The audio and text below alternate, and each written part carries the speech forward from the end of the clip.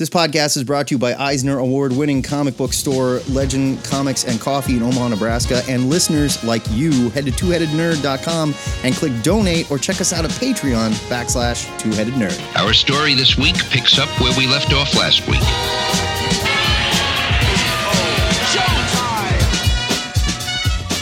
Broadcasting from the Ziggurat at Omaha in caverns deep below the metro area, it is our pleasure to welcome you to episode 723 of the Two-Headed Nerd Comic Book Podcast.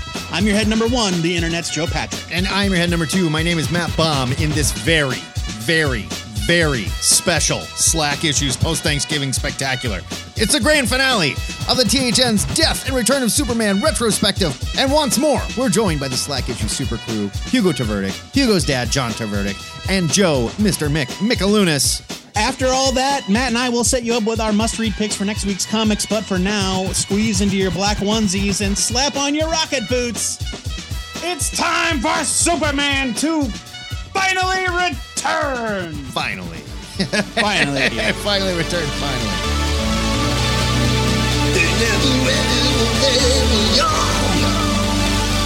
How to finish this classic story? It's like issues with Joe and Matt. Oh yeah! If you've been paying attention, you remember the rules, and once more, we are joined by the Slack Issues super crew, Hugo Tverdik, Hugo's dad, John Tverdik, and Joe, Mr. Michaelunas. How is it going, gentlemen, and are you ready for adultery? For a nude Superman? For an almost nude Superman? For Superman with a sunburn? And more importantly, the most evil robot Superman you've ever met in your life? I thought I was ready until I was reading it, and I was just like, oh, this is... I'm not ready for this. Yeah, I wasn't ready either. I definitely wasn't ready for Steel's armor to grow a second face, but we'll get into that. I have a lot of feelings on that one. Yeah. Joe Patrick, please, you're our, I guess, the leader of this super crew. So why don't you bring us up to speed as to where we left and where we are going? Okay. When last we met, the Supermen were reigning. 4 superheroes emerged from the chaos following Superman's death. The last son of Krypton, who looks and sounds like Superman but with deadly energy powers and without Superman's regard for human life. The Armored Steel, aka John Henry Irons, a former weapons designer seeking to atone for his past while protecting Metropolis's suicide slums. He's also the only one of the 4 that did not claim to be Superman, despite the ramblings of one insane psychic. The young clone, don't forget Superboy. Lois thinking he was Superman for like 30 seconds. Well, too. I mean, the psychic was like, don't you get it? He's possessed by the spirit of Superman. And Lois was like, could it be? No, the answer is no. The young clone Superboy, who claims to share Superman's DNA but lacks Clark Kent's moral upbringing. All we really know for sure at this point is that his powers are weird and he's a total pervert. And the Cyborg, who has enough evidence to prove that he's the real Superman to convince the American government and many of its citizens, despite his mangled appearance. Last episode, I said the thing that any adult reader of Superman already knows, that Cyborg Superman is obviously the villain of the piece. I neglected to consider that young Hugo would not have known that. So at this point, we don't know. The story has not yet revealed that, so... Although there is funky stuff going on. You're starting to ask questions. Well, I mean, that's going to become increasingly clear that things aren't right with him. And Cyborg Superman's plan, it's great. He's like, I'll just tell them what's going on and they'll buy it. Yeah, great. Exactly. The Supermen made their presence known in the DC universe, participating in the Bloodlines crossover, teaming up with other superheroes, and winning over the people of Metropolis. But in a misguided attempt to drum up publicity for Superboy, a mercenary hired by villainous CEO Morgan Edge goes rogue and destroys the Hobbs Neck Bridge, causing hundreds of casualties and endangering many more. If that weren't enough, an alien warship begins its final approach and Earth is in its sights. The creative teams for each of the series featured in this volume are the same as in our past installments. Roger Stern, Jackson Geis, and Denny Rodier on Action Comics. Louise Simonson, John Bogdanov, and Dennis Janke on Superman, the Man of Steel. Carl Kessel, Tom Grummett, and Doug Hazelwood on Adventures of Superman. Dan Jurgens and Brett Breeding on Superman, all colored by the overworked Glenn Whitmore. Let's get into it. We are reading, just for context, we are reading from the current edition of the Return of Superman trade paperback. It's kind of got black and red trade dress. It's got Superman right front and center. And the iconic black super suit on the cover. Oh, yeah, he is in the black super suit on the cover. Yeah. Yes. Yep. Action Comics number 689 is the first chapter of this installment. Superboy and Supergirl do their best to save lives in the wake of the destruction of Hobbs Neck Bridge. Meanwhile, in the Fortress of Solitude, the regeneration matrix powering the last son of Krypton starts overloading and it hatches. There's a dude in there. Without DC even trying to keep things even a little bit mysterious, we learn that this finally is the real Superman back from the dead. They just say it. Well, and there's no, like, they're just like, by the way, this is Superman. They had to at this point, right? Because fans were starting to like show up with pitchforks and stuff. Sure, yeah. Supergirl shamelessly flirts with Superboy, who I remind you is physically and mentally a child. Yeah, but she's using him.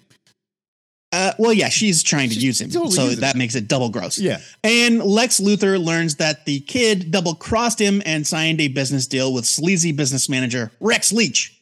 The last son meets Steel for the first time, and the pair do not hit it off. A fight ensues after last son vaporizes a thug right in front of Steel, and they pummel each other until Lois Lane breaks up the fight. For a moment. As the battle continues, we see that the alien warship is drawing closer and closer, and we get a shadowy glimpse of its captain. That is the end of chapter 1. Gentlemen, your thoughts? I was so excited I completely forgot that Mongol was in this. And when I saw his, I was like, oh, that he's in cahoots with. They don't actually reveal that he's Mongol, but it's like there's no mistaking. It's Mongol. It's Mongol. You can see the outline. He's not even completely covered in shadow. Like you can see his yellow beetle brow. Yeah. You know? Yeah. And his outline is blue. You're like, that's Mongol. Come on. Yeah. But just overall, the art in this book was fantastic. It was good. Rock solid. The art is very solid. There's a panel where the Eradicator makes a face, and then on like one of Superman's video screens, and then he makes the exact same face. A Superman and Eradicator. Oh yes, same face, right? Yeah. And that's a visual cue that Eradicator essentially created a duplicate of Superman's body. Mm-hmm. It's not like it's oh shit. Sorry, wait, Matt Bomb. Remember, at this point, we have not learned that it's the Eradicator. Edit that part. So scratch all this. Scratch all the Eradicator stuff. Okay, so so young Hugo just pointed out there's a scene where Superman is watching the video screens, catching up on what happened, and they show Last Son, aka Ray-Ban, or as I will call him mostly through this episode, Shades. They show his face, and then they cut to Superman's face, and they're identical, which is just a visual cue. That's the Last Son is basically a duplicate. We're going to learn a lot more about that. Right, we will learn more as we go. Yeah. So I didn't know, you guys brought up like Mongol. You forgot Mongol's in this. I did not know Mongol was in this, period. Mm-hmm. And without spoiling anything, like I know that there's a big event and I know who's guilty of it. And I know, but I didn't like when it happens shortly here, I was just like scratching my head. Like, have I been wrong about this for years? It's wild. So we're about to get there though. Mongol is not really like in these days. Mongol is a pretty well-known DC villain, right? He shows all the time. He wasn't then. Yeah. This is a new Back in 1992, it's not that he was new. It's just that they didn't he wasn't around constantly. Okay. All right. He's made some appearances. He's the villain of the very famous. Well, let's save Mongol talk for when we get full on Mongol. So like Mongol's been around, but he's not like the constant presence in the background of DC that he is today. Gotcha. Yeah. Okay. Yeah. The I'm glad you pointed out too. The Supergirl, Superboy getting chummy on the bridge stuff was so weird and yucky. The way he drew it. It was so thirsty and just. But she's great. She's That's- he's like, I need Superboy to do this. She's like, no problem. Watch this. Hey, Superboy, I'll give you a kiss. Have you noticed my demeanor has completely changed since the last time? And he's like, But what? we have been Boobs? commenting on the way Butch Geist kind of sexualizes Supergirl big throughout time. this entire process. Big Like time. every time Yeah. he draws her, it's like very posed, Oh yeah. skirt billowing, very leggy. you know? Oh yeah. Yeah. So he leans right into it. This issue also suffered from just Roger Stern just not. He needs an editor. Like there's too many words, too many thought bubbles. There's too many much words for this exposition. whole lot- damn thing. Oh my They're- god. They got a lot of Every- information to convey for sure. Lois's inner monologue is a novel in its own. Lois. Right. Yeah. We'll talk more about my feelings, how Lois is betrayed in a little bit here, but right. God. Let's move on But to even Lex though, to the Supergirl point, like eventually kind of has that, almost seems like he's kind of creeped out by the relationship too, like saying he's no older than an infant at this point. Yeah. well, right, because like how old is he? Like literally, how old is? Didn't we it? decide Like, he's 15 basically? well, genetically, Physically, yes, he's but physically. like when was he grown? Right, he didn't actually age 15 years. They grew him in a tube. Right. Well, but I mean, So, like, they programmed how him old with is the he mind of a literally? Ninja Turtle, though. So, because he came out like radical, and Yeah, right. But like, is he what? How old is he? A month old? A year old?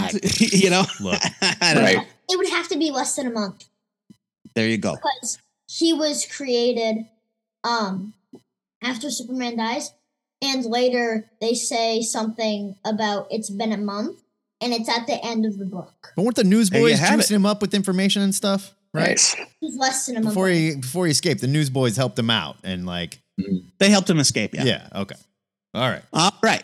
Let's move on. Superman, the Man of Steel, number 24 is chapter 2 of this battle.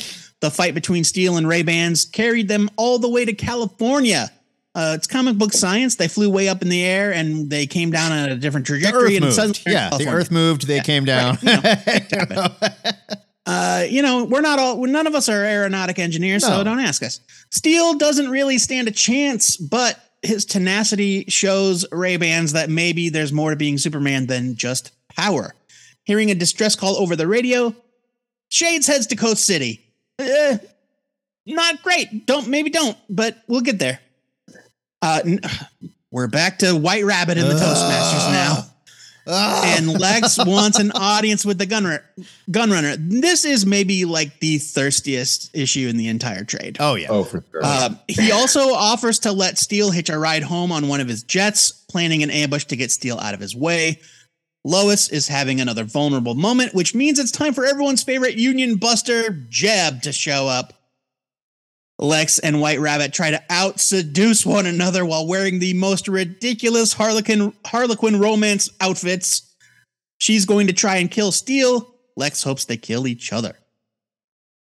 The ambush at the airport as Rabbit's goons try and fail to kill Steel.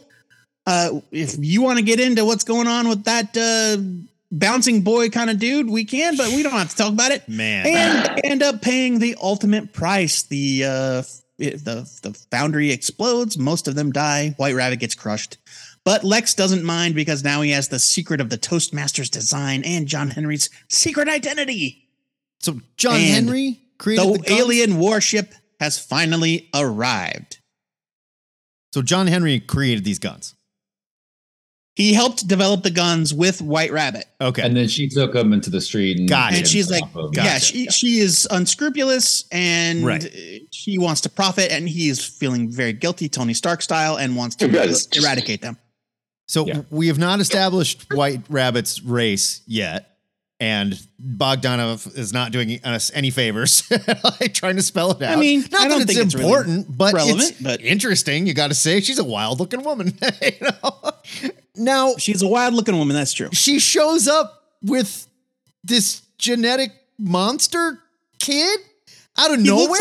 looks like a little kid, a pudgy little kid with glasses, But he's and giant. He turns into a gigantic, raging blob monster. Now he has not been around. This is not something I missed, right? I've He's- never he's seen that been character in- before nor since. Yeah, just in this series. Okay, but like yeah, it was not Yeah. established if she had super people working for her when we previously met her. Yes or no? Well, I don't think we saw him do his thing until just now. Yeah. Was he even Yeah. in the books? Yeah. Yes. Okay. On the sidelines, whenever there was like White Rabbit's having a meeting with their goons. Like Okay, he was we there. just didn't see him do this stuff. right. But to Matt's point, all of her combat has been like gun related. Yeah. They have not been super people. It's just Like, been guys with they shooting. may have been in the background, but they haven't used powers up to this point. And this dude Correct, drinks a bunch yeah. of toxic waste and gets really big. Like that's his power. And then he explodes, and then he presumably. pops. Which is fine. This was a 'cause wild book. I don't This want had- any more had of some this. wild moments. I'm done. He never appears again, so we don't have to worry about it. Yeah, I'm done with the White Rabbit. I'm done with the Toastmaster. At this point, I was just like, oh no, I thought we finished this thing for This Steel to issue do. is basically all about wrapping up that Toastmaster storyline as quickly as humanly yeah, possible. yeah. We're done with absolutely. Steel's side story, and we need to get him And from back here in the on main out, story. it's all a plot all the time. yeah.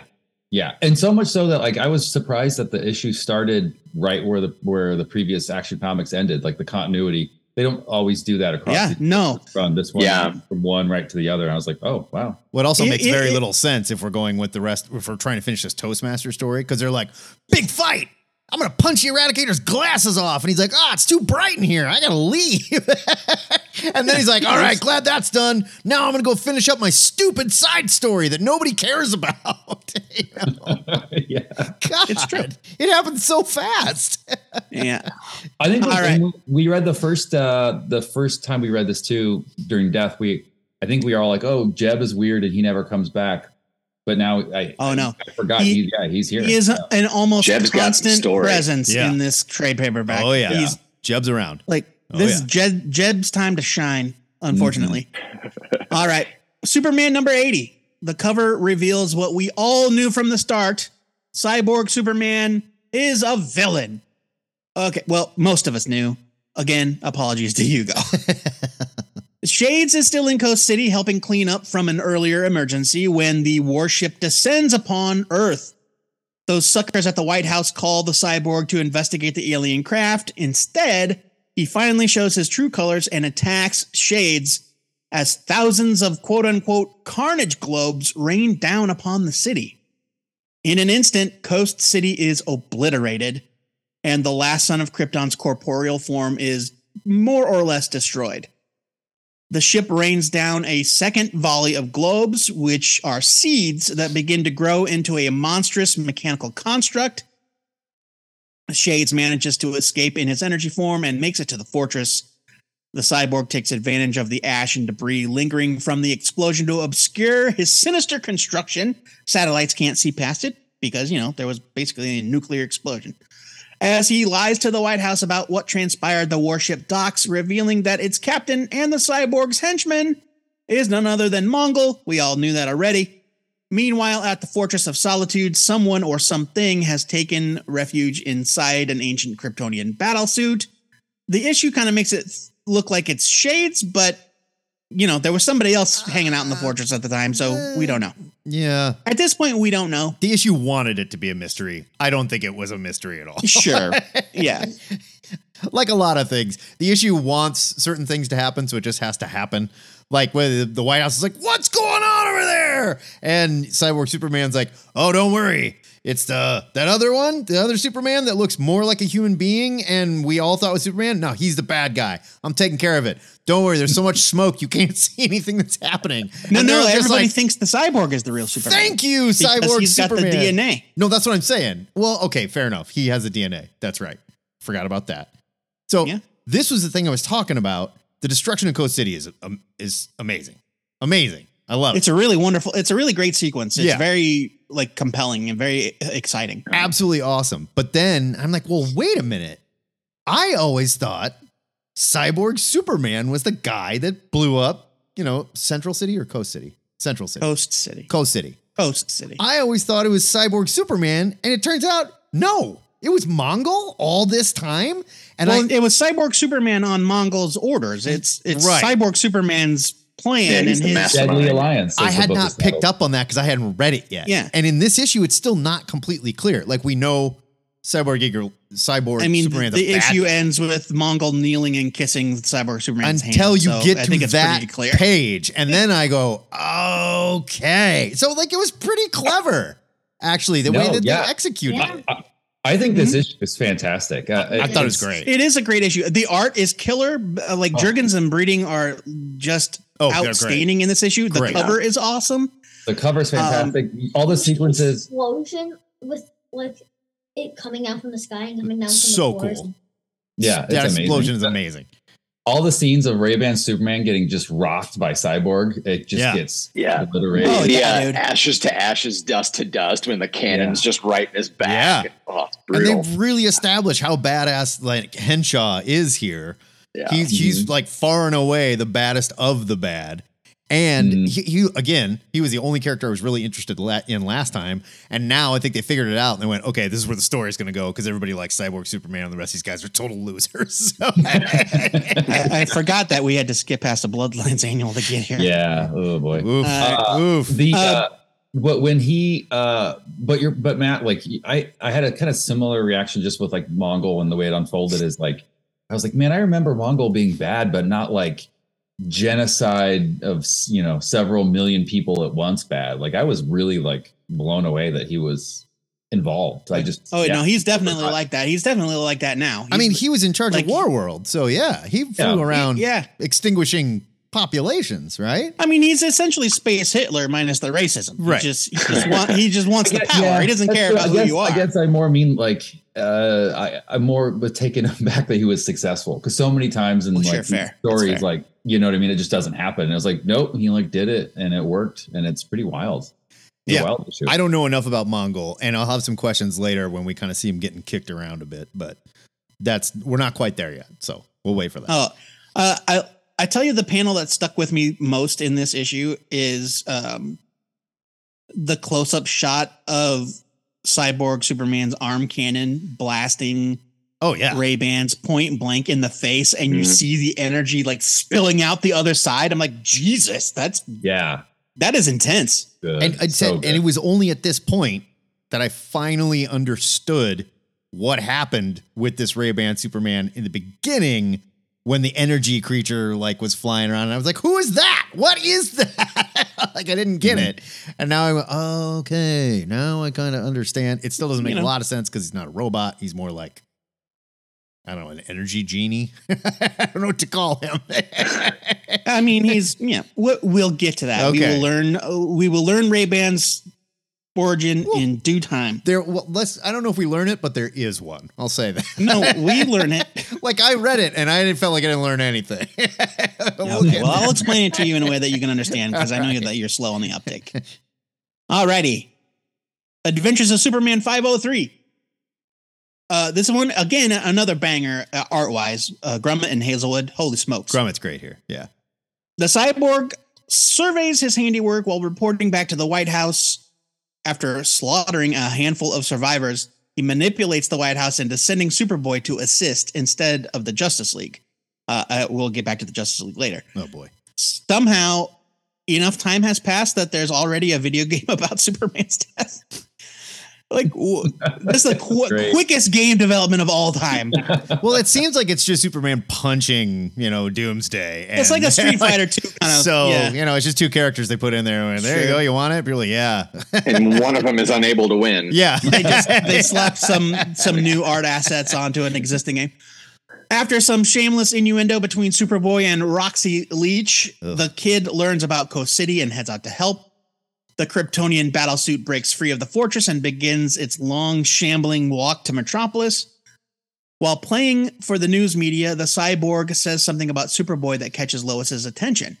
He wishes that he had as much confidence in his abilities when he was Superboy's age. But as Lois and the readers know, Clark Kent didn't develop most of his abilities until he was older. That, my friends, is a clue. Well, I guess we already know it's evil. Yeah, we already know. It's a clue for everybody else. During the flight to Ground Zero, the Cyborg destroys a chopper full of reporters and ambushes Superboy, all while blaming poor Shades. Great explosion, by the way. Excellent explosion page. Ooh.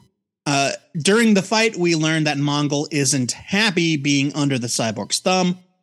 as Superboy sees the construct standing where Coast City used to be, the cyborg brings the fight to a brutal end. And it is a brutal end. Oh, yeah. That last shot. You're not where going to you live to hit see them- it smash. And then it's at the end. Yeah, it's so good. This issue was fantastic. The cover is awesome. I remember buying when it came out and just being like completely taken by the cover. The only thing I hate about this issue, and it was on the last one too, is like the things are booming in Coast City. Like, little like, hey, I know you're trying to like hype this up, but like there's millions of people who got toasted. Right. Yeah. Maybe have a little bit more reference for that. But, you know. Yeah, because I mean, like, look, something really big and bad. A city was just erased, right? Yeah. And everyone's just kind of like, hey, what happened? You know, like, no one's So freaking out. It's you know, even like- worse because the issue where Coast City is destroyed, it says on the cover, things are booming in Coast City. Yeah. And on Adventures of Superman, this one, it says things were booming in Coast City. Yeah. And It's the so were is wrong. underlined. It's like, okay. But like the media and Yeah. everybody kind of deals with it like it was a really weird call in a very important football game, you know, or like we're still trying to figure Really? out what happened there. That was wild, you know. People are at it. That's probably my only real big beef with not just this issue, but this run is how Coast City, like, no one cares. Like, it's not a big deal. Well, No, some people do. not but at all. I mean, well, it's not as big of a deal as it should be. It not You know, until like Green Lois's Lantern shows inconvenience up. that the airport is closed. Yeah, that is nice. That is nice. Airport's like, gotta It's get like, there, but no. there's- But literally, it's like not until Green Lantern shows up. It's someone like, what the hell? Like, everybody, Yeah, everybody else is just exactly. like, oh man, did you kill that the one wearing the sunglasses yet, Cyborg? And he's like, not yet. Don't come in. You know? All right. Moving on. Oh wait, Oops. real Sorry, quick, one I have question. one line I want to call out. Same. I love when he's Superboy messes up Cyborg Superman's arm, and he's like, "My arm, how'd you?" And the Superboy says, "That's my secret." Then he thinks, "I have no idea." Yeah, that's That's pretty my good. question. What is he doing there? What is this power where he knocks? We'll technology find out. Power? Okay, We will find out. So we legit don't know yet. Nobody knows right now. Superboy doesn't know. Superboy know all Superboy knows is that his powers are different than Superman's, and he's got this weird ability that he can't control. Gotcha. And he doesn't know he doesn't understand it. And it'll come and play We with will learn what that is. comes and play with missiles later. the epilogue. Yeah. This one does have my favorite Cyborg Superman moments, like of all, when he finds those survivors and the guy's like, "Was it the Russians?" Oh man, that was and then he goes, The "No, Ruskies, it's yeah. a The rogue- Ruskies it was a- finally yeah, push the press the button. yeah." And he's like, "No, it's a rogue Superman. He's right behind you guys." They all turn around and he just blows him up. It's I cruel, told really. you, I was right It's behind you. They're like skeletons. All the flesh just flies Yeah, off man. them. Like, Yeah, He's they were crazy very evil. Terminator 2 esque. Oh yeah. Yeah. He's so evil. I love it. And literally his plan is just like everybody will believe me because like I can make convincing AI videos basically. Yeah. I mean, he's the only one on scene. Yeah, No one else can see in. I guess. And why he can create convincing fakes, and the White House AI believes him deepfake. to be real. and like the Central City blew up and again the Justice League is just like, man. It's Coast City. Pardon me. The Coast City Central blew up. City is where the Flash. Flash. That's right. Coast City blows up and the Justice League is like, "Oh, well, let's not go there yet. We don't want to get in Cyborg Superman's way. You guys want to watch some more TV and wait for him to tell us what's happening?" Well, Joe mentions T2, and we skip Bloodlines, but like there's a Terminator 2 Easter egg in it. Like, Yep. his reflection, or is it? I can't remember who's walking down the street, and they look into like a video store or whatever, and there's like a T2 drawing in the store, like in the glass. Yeah, it's a loose cannon, and Loose it's when he's like cannon. he doesn't have any clothes on yet, and he looks and he sees that, and then he comes out of this like store wearing a leather jacket and right. jeans. Yeah. Good Lord. Give me your clothes and your motorcycle. When he kills the people, he says, "I just killed some wounded animals and put them out of their misery." Yeah. Brutal. He's bad. Pretty vicious. He's bad Pretty news. vicious. Dude. Love him. He's Matt, brutal. you said that you had something, or no? Or No. did we cover it? No, we covered Okay. it. All right. Action Comics 690. The cult that worships Superman has split between those that follow the cyborg and those that follow Shades. Luckily, the Special Crimes Unit is there to bust heads when the schism turns violent. We never see them again, so it doesn't matter. Yeah, I totally buy that there like cults would pop up and stuff, but these cultists are idiots. Like, Well, the Superman dumbest. cult, the Superman cult already exists. It's been around since the 80s. Oh, But this was like imagine two Jesuses show up. yeah, And one looks like half of a robot and one wears sunglasses. right. So half of the congregation is like, don't follow the shade. Don't follow Ray-Bans. He's bad. And the other half is the opposite. And one of them paints their faces to look like the cyborg Superman. It's adorable. Oh, good Lord. I love it. Superboy meets Mongol, and we learn that the villains are building a giant engine city. We're not sure why yet, but it can't be good. The cyborg is cocky as hell and cackles like a madman when Mongol tries to warn him about Earth's other heroes. Back at the fortress, Shades lives. Sort of. His physical body is failing and his power source is gone, but we know now that his power source was the revived Superman, who is currently on the ocean floor riding the giant warsuit to Metropolis. Lois tells Maggie Sawyer about the cyborg lying about his youth a couple of chapters ago, and we learn that the stone slab that held Superman's coffin is missing some of its mass. What is that about? Don't worry, we'll figure that out very quickly. That's where my genie questions come in. We're going to figure it out very quickly. Okay. The cyborg uses digital trickery to convince the Justice League that Shades was responsible for Coast City's destruction and that he fled the planet. And so he sends them on a wild goose chase. After him, they leave the Earth. An increasingly dissatisfied Mongol secretly reveals the villain's master plan to Superboy. He wants to build a second engine city in Metropolis. And now, here we go. It's finally Secret Origin time. As the Last Son's condition continues to decline, the Fortress robots remind him where he came from. He is the Eradicator, an ancient relic that gained sentience and dedicated its existence to the protection of Krypton's legacy at all costs. Gaining humanoid form, it was defeated by Superman after a failed attempt to remake Earth in Krypton's image. That happened many, many issues before this storyline. Okay. But a failsafe within the robot's programming preserved its life, collecting its energies and restoring its mind. After failing to possess Kal-El's deceased body, so this was in Adventures of Superman 500. Right. I remember this. The energy form goes into the the tomb, opens the coffin, and it's like, tries to touch the body, "That's and it's me." like, ah! Yeah. But in that moment, we don't know what happens. We only know that he was energy, and then all of a sudden he's a dude. Well, what happened was the Eradicator stole mass from within the tomb to create a body of its own. So it just like swiped some molecules, made itself a body. So he's so powerful. Mystery solved, Lois. He's so powerful that he can change stone into super Flesh and blood. tough skin. Like, is he a robot? That's what I don't understand. What is The he? Eradicator is not a robot. It is a device. It is a relic. It's an AI, if you will, but it was the receptacle of all Kryptonian history and knowledge. Okay. And it was corrupted, and it was used as this weapon.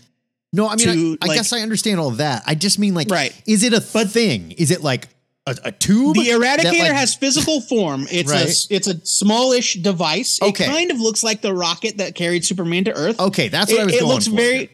It looks very similar to like Kryptonian technology that is shown in other issues throughout this era. Gotcha. All right. But yeah, the Eradicator was a device, but it gained sentience and got itself a body. And so it is no longer like constrained to this device. That's what I was trying to pick up on, Yeah. because I was like, I wasn't clear if it was like an energy creature that wears like a skin suit. Yes, It wasn't real clear on that. It gained humanoid form. Okay. It was kind of an energy being, and But when it did, it had to wear sunglasses because it was too bright. it was too bright. It was too so, bright. Yeah, it stole some mass from the tomb, which Gotcha. is why the slab is smaller than it used to be. Sure. And it formed itself a body. The Eradicator is vastly powerful, or at least it was in its original form. I think he unintentionally maybe downgraded himself by putting himself in more or less cloned body of Superman. Because Steel shouldn't be able to smack this guy around, right? He's that. Well, Steel doesn't really they kind of touch on that in that issue. Like Steel's trying very hard, but through it all, the Eradicator is like, this guy won't give up. He's such an honorable man. Maybe there's more to life than just having power and punishing the guilt. All right. So it's basically he's letting Steel wail on him when really he could wave his hand and Steel would be disintegrated at any time. He was having trouble with his feelings at the time. I get it. Yeah, he was feeling his feelings. He was punching him, but he wanted to kiss him. I get it. Sure. We've all been there. Back to the origin. After placing Superman's body in the regeneration matrix, the Eradicator drew upon its stored energy to become our boy, Shades. And now it stands revealed the origin of Ray-Ban Superman. He is secretly the Eradicator, who was a pre-existing character, I guess, if you will. A former nemesis of Superman. The Kryptonian war suit holding Superman continues its trek to Metropolis, and shit is about to get real. However, we do learn that he's basically just sitting in a metal cocoon. Yeah. He can't see or hear anything that's going on, and he's just trusting that the guidance system is working. He seems like he's mad about it because it looks like his hands are crossed. I mean, he's like wearing all black. Can't really tell, but it he's looks kind of like like harnessed in there, and he's like, "Damn it!" It's like I can't see anything. So, a big info dump in this issue. We learn about the Eradicator. Any thoughts, guys? A lot. How do you feel about the Eradicator? I think the Eradicator is kind of dumb.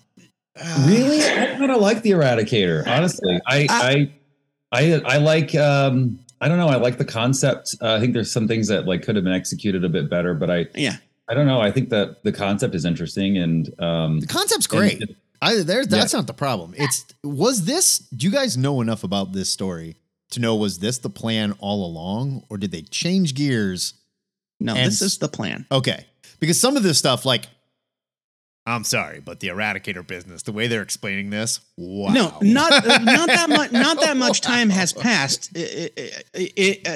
Between Adventures of Superman 500 and this issue, not that much time in the real world has passed. Fair. So this was this was definitely part of the plan. And I'll go one farther. We are going to talk about the Cyborg Superman's origin later on. Yeah. Yes. And that calls back to an even older Superman story. And so I feel like they've been planning this. They had been planning this for a couple of years. I guess I just mean making the Eradicator have all the abilities to do all this stuff and tying it so much to how Superman actually returns. It seems like they kind of forced this one pretty hard. Right? I see. I disagree. I'm not sure what you mean by that. I really don't. I was laughing out loud while I read it. I was just like, what? This is what we're doing. If they hadn't done that, the clones would seem sort of like peripheral characters, to the return of Superman. They have to be somehow tied to it. No, and I get that. Right. And again, I don't know enough about the Eradicator to be like, I don't know, maybe he does stuff like this all the time, but it sure seems he can do whatever he wants, basically. If you remember, the Eradicator wasn't trying to bring Superman back to life. I don't think. Right. And I think that they kind of touch on that. Seems like it was an accident. It seems like it was an accident. He put Superman's body in that egg because he couldn't absorb the regeneration light. matrix, so that he could tap it like a battery. Right, because he couldn't absorb sunlight. And so it unintentionally restored Kal-El to life. Right. Mm-hmm. And we'll get to that. Okay. Yeah. But that works for me. It does work for me. And now I will also say that I think, if you recall, that when we first see the Eradicator in Adventures of Superman 500, and he wakes up in the fortress as an energy being, and the robots are like, "Master, you're back," and he's like, "I don't remember shit. What happened?" And I think the Eradicator previously was a very powerful artifact and being. It was terraforming Earth to make it look more like Krypton. It was doing things on a massive scale that, as the last son of Krypton, it wasn't able to do. So I think that maybe in his fog, he stepped in to try to replace Superman, or thought he was Superman, right, and ended up limiting his own power. And the robots or know he is who he is. They're calling him Master. The robots because- know the entire time. because he's the Eradicator, and they're like, "Oh, it's our master, the Eradicator." The Eradicator. Yeah, built the because Fortress of he's the Solitude. last. He's like the last Okay. living Kryptonian being. Okay, when you Yeah, explain it like that, it's making a lot more sense. Because at first they were like, Right. "No, the robots lied to you." I'm like, why are the robots No. lying?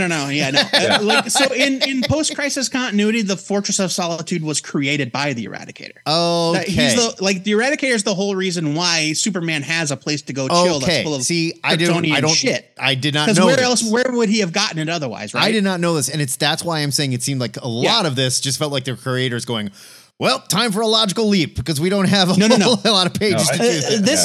This all Okay. builds on existing lore. Okay. That I will grant you doesn't really get addressed in that much detail. No, It's pretty 'cause inside baseball. I It's didn't. pretty I didn't get it. Like I was like, "This is Superman's place. Why are the robots lying to him? Why can he do this? How is he absorbing his power other than looking at him or touching it or something?" He's like basking in the glow of it, and it's Yeah, making him but he strong. can't absorb light. I loved in this issue that Guy Gardner finally, like, there's somebody who's starting to, like, on the Justice League side, like, get pissed and like want to do something. But the only right? reason Gardner's pissed is because he loves the Eradicator. he loved, He's like, I He's don't my buy boy. this. He's not like, I don't buy this. Like, hey guys, does it seem weird that one person is telling us this has happened and a city's been leveled and it's nothing like that. This Justice League, the worst. They are morons. Well, And also consider Maxima's that here and this she Justice sucks. League is also this Justice League is still also operating under the direction of the UN or whatever. Right.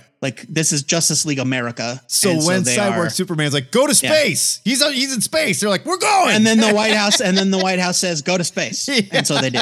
Yeah. My biggest issue with like this Justice League is the full panel where they're all sitting at the table, and again it comes back to a entire city has been leveled. Yes. and they're sitting. They're right. sitting. They're watching TV. They're like waiting for It's orders. very like, it's very low energy, and you know, and like So low energy. I totally kind of understand. Like Matt has often complained to me in the past about comics that take place in a shared universe not acknowledging things that are happening in other comics. Right. Like Mhm. his big example is Thor parked Asgard above New York City for a minute. and And then there's an issue of Spider-Man, and it was like Spider-Man doesn't say anything about Asgard. right. floating Daredevil above his didn't mention apartment. it. You know, like Right. And it's I'm like, Matt, look, yes, it's a shared universe, but you also have to allow that these books stand on their own, or Sure. in part, they stand on their own. And they had to give some reason for why all of the heroes on Earth didn't immediately rush to Coast City. the reason was bad. And the reason is, you know, The reason is bad. It's really Yeah. bad. And it Like, makes I'll this give- Justice yeah. League look like morons. yeah, I mean, well, this Justice League includes Maxima and Bloodwind. So what are you going to do? God. And is that the Ray in the background too? it is the The Ray. Ray. All right. Ray's there. So in the team that reformed after Death of Superman, the Ray is there. Maxima, Agent Liberty, who sucks. Black Condor, like these are new members that stepped in after Superman What a died. team. Wow. And then they grabbed. They also grabbed Jade and Alan Scott to help fuel Maxima's spaceship so that they could go into space. And so, And like not this find team of anything. this team of powerful heroes runs off thinking they're going to find the villain. Of course, we all know that it's just to get them out of the way so that we can focus Right. on this other stuff. All right. Superman, the Man of Steel, number 25. I believe this has got a quote on the cover that says "The Real Steel Deal?" ? Am I right about that, John? The real steel Yeah, deal. you are correct. The Real Steel Deal ? We all know that it's true. All right. Deep in the bowels of Engine City, a captive Superboy doubts his genetic heritage. If he's really a clone of Superman, why can't he get free? Why do things keep exploding when he touches them? Lex's scientists have discovered something trekking towards Metropolis under the waves, but they have no idea that it's a giant Kryptonian warsuit holding Superman. Everyone still thinks that the Eradicator, aka the last son of Krypton, aka Shades, is responsible for the destruction of Coast City, and only Steel is left to protect Metropolis, but even he wants to leave. In a moment of panic, Superboy's strange powers kick in and he makes his escape. While Jeb tries to woo Lois with sports talk, her mind is elsewhere. Just then, Cyborg Superman takes over the airwaves to announce that Superboy is in cahoots with Shades.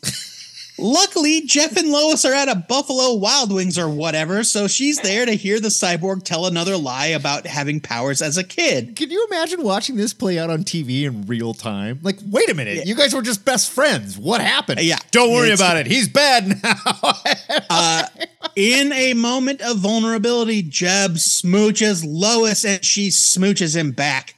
But this is enough to get her to put on her best reporting jodhpurs and demand that Perry White send her to Coast City, which is, of course, suicidally ridiculous. A submarine full of LexCorp scientists has discovered the Kryptonian war suit, but they have no idea what it is or if it's friendly. Naturally, Lex tells them to drop a depth charge in its path, causing an underwater avalanche and the deaths of everyone on board. Lois and Steel meet at the airport, both hoping to hitch a ride to Coast City, and Lois shares her suspicions about the cyborg. Moments later, Supergirl and Lex arrive just in time to greet the Kryptonian warsuit as it makes landfall. Very conveniently, this airport is also located right next to the harbor, which is where the warsuit is coming in. Of course. They're all in the right place. Superboy makes it back to Metropolis just in time, and he joins the fight against the automated warsuit. He also fills everyone in about the cyborg Superman's lies and his deadly plans for Earth. Steel manages to knock the warsuit to the ground, and it opens up its metal cloaca and pisses out Superman and his glorious super mullet. That is how you get out of literally, these, apparently. That thing is between the Yes. robot's legs. It Yes. is a cloaca. He crawls out of the pee hole, basically. Yeah. And Superman, when last we saw him before he got in the warsuit, had normal length hair. Yes. And now he's got a super mullet. It grew. Yes. I assume that So happened. if It grew any- in if- the back, and then on the cover of the next issue, it's short. It's driving me nuts. It's Yeah.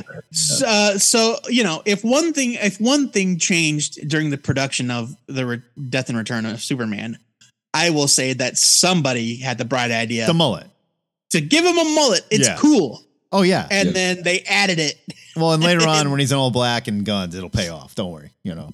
Right, but Oh, man. they added it after the cover of Superman 81 had already been drawn, Good God. Mhm. and so it's just like, ugh, God so Almighty. dumb. So dumb. Yeah. Again, a city has been erased. A city has literally been erased, and Jeb is talking about sports with Well, Lois he's trying- Lane. Now I will give one thing to Jeb in this one. She's clearly distracted thinking about like how the cyborg's lying about his youth and all that, and how she's going to get to Coast City. And so he makes some weird comment to get her angry on purpose, and she just like doesn't acknowledge it. So he's trying to get under her skin. It's still dumb, and she still kisses him, which is equally dumb. But Yeah, I will say though, I'm glad that Lois actually calls it Coast City, because I'm really tired of them already calling it Engine City. And Yeah. to get back to these poor Yeah. people who have been just destroyed, like Yeah. we're just moving by them, or like, no, it's a new place. It's called Engine City now. It's like, no, it's Right. not. That's called. right, Please. right. Yeah, it's like if Right. Philadelphia blew up and we were like, well, it used to be Philadelphia, but now it's Crater City because it's a crater now. You know, like, no, It's no so one would wrong. do that, you know? Yeah. That's so wrong. I love Jimmy in the Spin Doctor shirt. That's pretty good. Oh, yeah. There are John, several Spin Doctors references again in this trade paperback. So the DC editorial team is convinced that that's what the teens love. Well, they were playing Superboy's on got that a Spin Pocket Full Doctors of poster on the Kryptonite wall song of his was apartment. huge, right? What's that? Pocket Full of Kryptonite. That was one of their hits. I mean, come Probably on. burning up the charts. Yeah. I don't know when There that you song go. came out, but it had to be around this time. It's I would gotta say. be. Yeah, It's gotta that's a be. good point. Yeah. I didn't really think Bogdanov. I didn't love the art in this issue. It's terrible. I think It's that he. it's I think not that. his best. I think that That's never. Bogdanov used up a lot of his energy on that last Steel Eradicator fight, because I that buy that. fight is kick ass. That did look really Yeah. good. Like, and I wasn't going to do it because I've been beating up Bogdanov a lot. But I have Look, a I'm note. just telling you, this issue, it seems pretty. That scene Yeah, where it seems Superboy pretty rich. bursts out of the whatever he was in. It's the cloaca. Oh I'm my! telling When he No, gets no, blood. not the no. It's Superboy who is all like. Oh, when he tied up. busts out of When the, he like, busts out. cage It's just thing, like yeah. it looks like he barely drew anything. He drew like his six things. Superboy is even off for him. Oof. And Yeah. the cover Oh. looks like an idea that like they just took to production. Yes. Like the cover Yeah. doesn't even have anything to it. No. You know. So I wonder maybe if they were kind of scrambling against deadlines at this point. But Yeah. they're trying to keep the train running on time, and things happen. Yeah, That was one of the other reasons I do want to give them credit. Like, there are no fill-ins in this at all, ever. No, Yeah, they're It's all the working same hard. creators for all of the books the No. entire way through. these guys are working. And one of the reasons I'd asked about like other things, like, was this always the plan? Because it feels like they are padding some of this out with Oh, definitely. just pure nonsense, basically. They're definitely padding it out because some of these issues are interminably long with Oh, yeah. very little going on. I do want to call out Matt's favorite practice. There's a panel that goes across the entire page at the bottom. It's the page before Superman emerges from the cloaca. Oh, pardon me, I'm wrong. It's in the middle of the page. Okay. And John Bogdanoff signs his name to it. Yep. And it's not a good panel. no. It's not an impressive piece of artwork. No, it is not. But he's like, this is the one I'm proud of. This Yeah, one, like, Bogdanoff. woo. And he writes his name on. Yeah. Yeah, it Is this- does. that's like right before Steel spends, 6 panels getting ready to hit the War Machine with his hammer, and then finally does hit with his hammer. And in the panel where he does, his hammer appears to be 25 feet long. It does get. It is It does ridiculous. grow. It does grow to unusual size. Also, am I crazy, or does Steel now have like whitey tidies? His trunks, they weren't white before. They were like Right. In that panel, he definitely does. But I it's think They, it's got- they, coloring. they look white, but I think it might It's just be bad like coloring. a lighting or coloring issue because No, there's another it's- panel here where they are blue that match the rest of the armor. I mean, they barely drew this, so they probably barely Yeah. colored it. too. yeah, that's a good point. I think it's just a coloring To issue. use another Matt Bomb, Supergirl's bad at her job. She picks up the mech and chucks it at a helicopter. Yeah. Didn't you? Containing her boyfriend. Yeah, with her boyfriend on board. And right after she does it, she's like, oh shit. Now, regarding Steel's hammer, I think like it will become more obvious when he gets his own series, but Steel's hammer is more than just like I went to Ace Hardware and bought a sledgehammer. Oh, no, it does It's an stuff. actual Yeah, we've seen mechanism that he created. So it might telescope out into a longer size, but Maybe. That's silly and stupid. it's Maybe. very long in that panel. Yeah. You're not wrong. All right.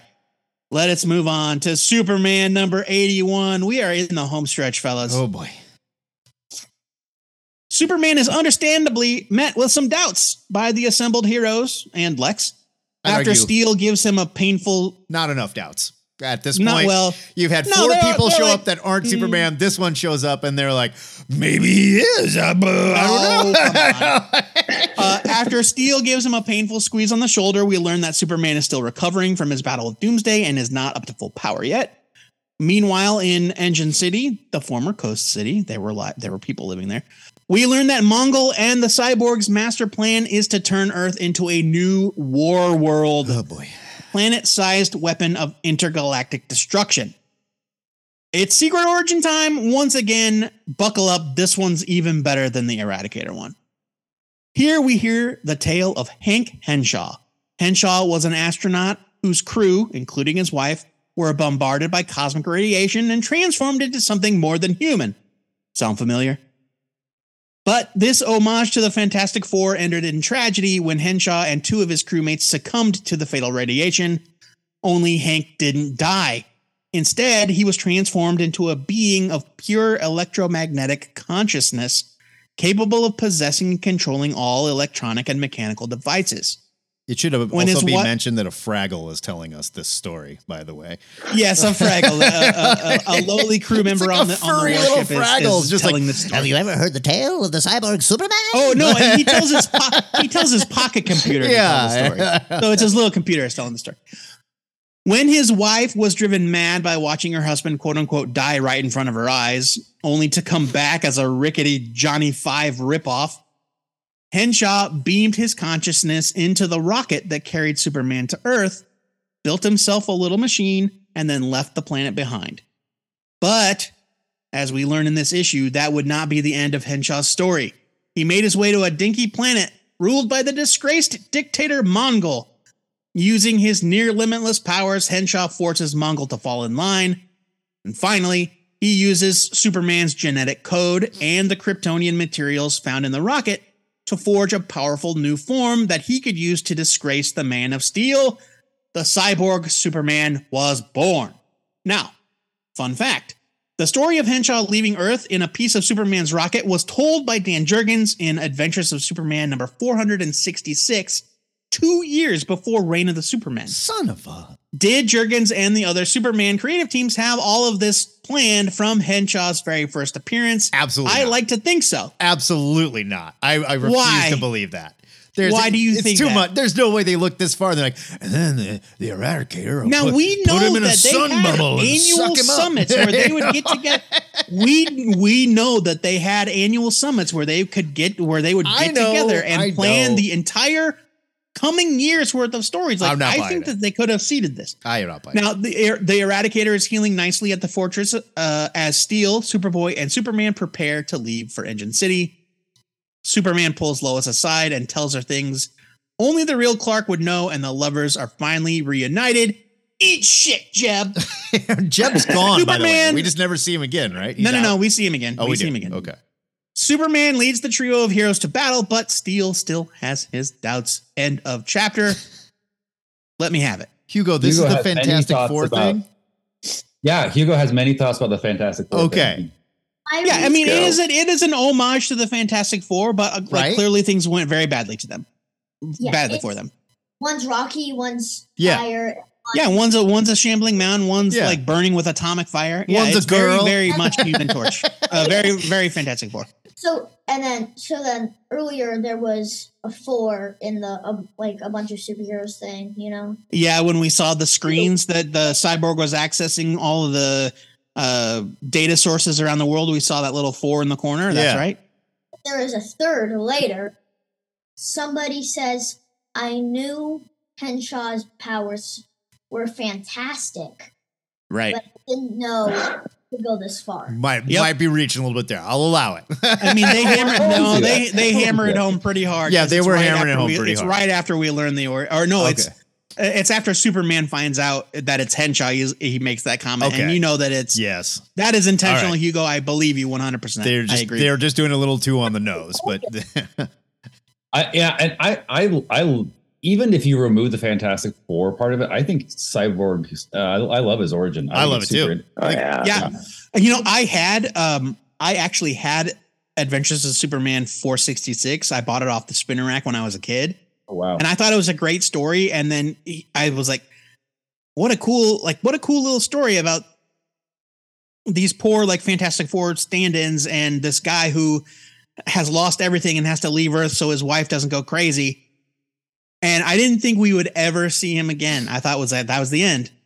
But here we are. okay, let me ask you this. Are they retelling things here in his origin that we have already seen?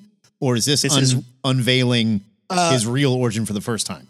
Everything that transpires after the rocket leaves Earth is new to this issue. Okay. This is new information. Everything before that about Henshaw Was and in his that wife story. and the astronauts, that and him turning into a machine, that all happened in that earlier story that I Okay, so mentioned. all we know is he mysteriously left, and it turns out, he went and Yeah, I like- mean, it kind of leaves on a hopeful note, like, you know, the stars are his to explore. You know, he's like, haha, the okay. vastness of the universe. But clearly, nah, no, didn't go Dude's well. crazy. Yeah, didn't dude go is well. crazy. He turned into Yeah. a robot bulldozer skull face thing. And The robot bulldozer skull face. Really like flimsy deal with Mongol, where he like you get to satisfy your bloodlust while I get revenge. Like, Yeah. it's really bad. I don't know if it's even a deal. Well, but also technically. It's just Mongol like, is afraid of him. Like Yeah, he's, like, it's terrified of him. it's made very clear in this issue that the cyborg could kill Mongol at any time if he wanted. so to. Yeah, is right. has Mongol been powered up since this, or are we? No, it's just that the cyborg Superman is vastly powerful. he's just that badass. Okay, Yeah, he's a badass. all right, gotcha. I mean, and the he's- Eradicator is now an old man as well. He's shriveled and and gray. he's desiccated from the explosion. So real Um, quick, Superman shows up, right? And they're Yeah. like, "No, you just back off, pal. We don't trust you, whatever." And he's like, "Give me 5 minutes alone with this human being." And they're like, "Okay," and they let him walk off with their like.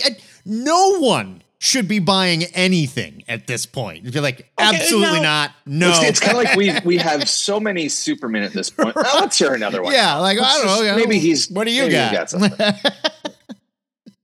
Now, I will, like, to be fair, yes, I agree that they didn't, like, there's reason for them to doubt, but Yeah, there's no vetting. up until this point, like, the dude didn't do anything wrong other than come ashore, and then he got attacked. You could say the same for 4 other super people who showed up and didn't do anything wrong. Those dudes, like, until those dudes they blew up trashed City. whole sections of the city. I mean, I guess. They, like, yeah. Steel blew up a foundry. Like, all right.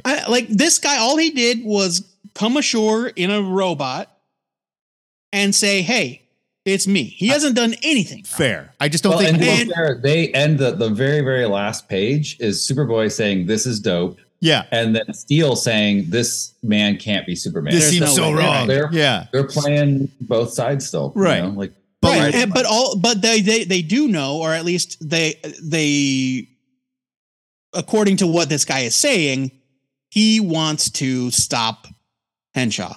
Fair enough. I'm just saying, when Lois writes this book, if I'm on the Pulitzer crew, I am taking her Pulitzer. You are a bad reporter. You have not She already has applied one. She already has it at any this of point. your journalistic skills to this situation at all. Well, yeah.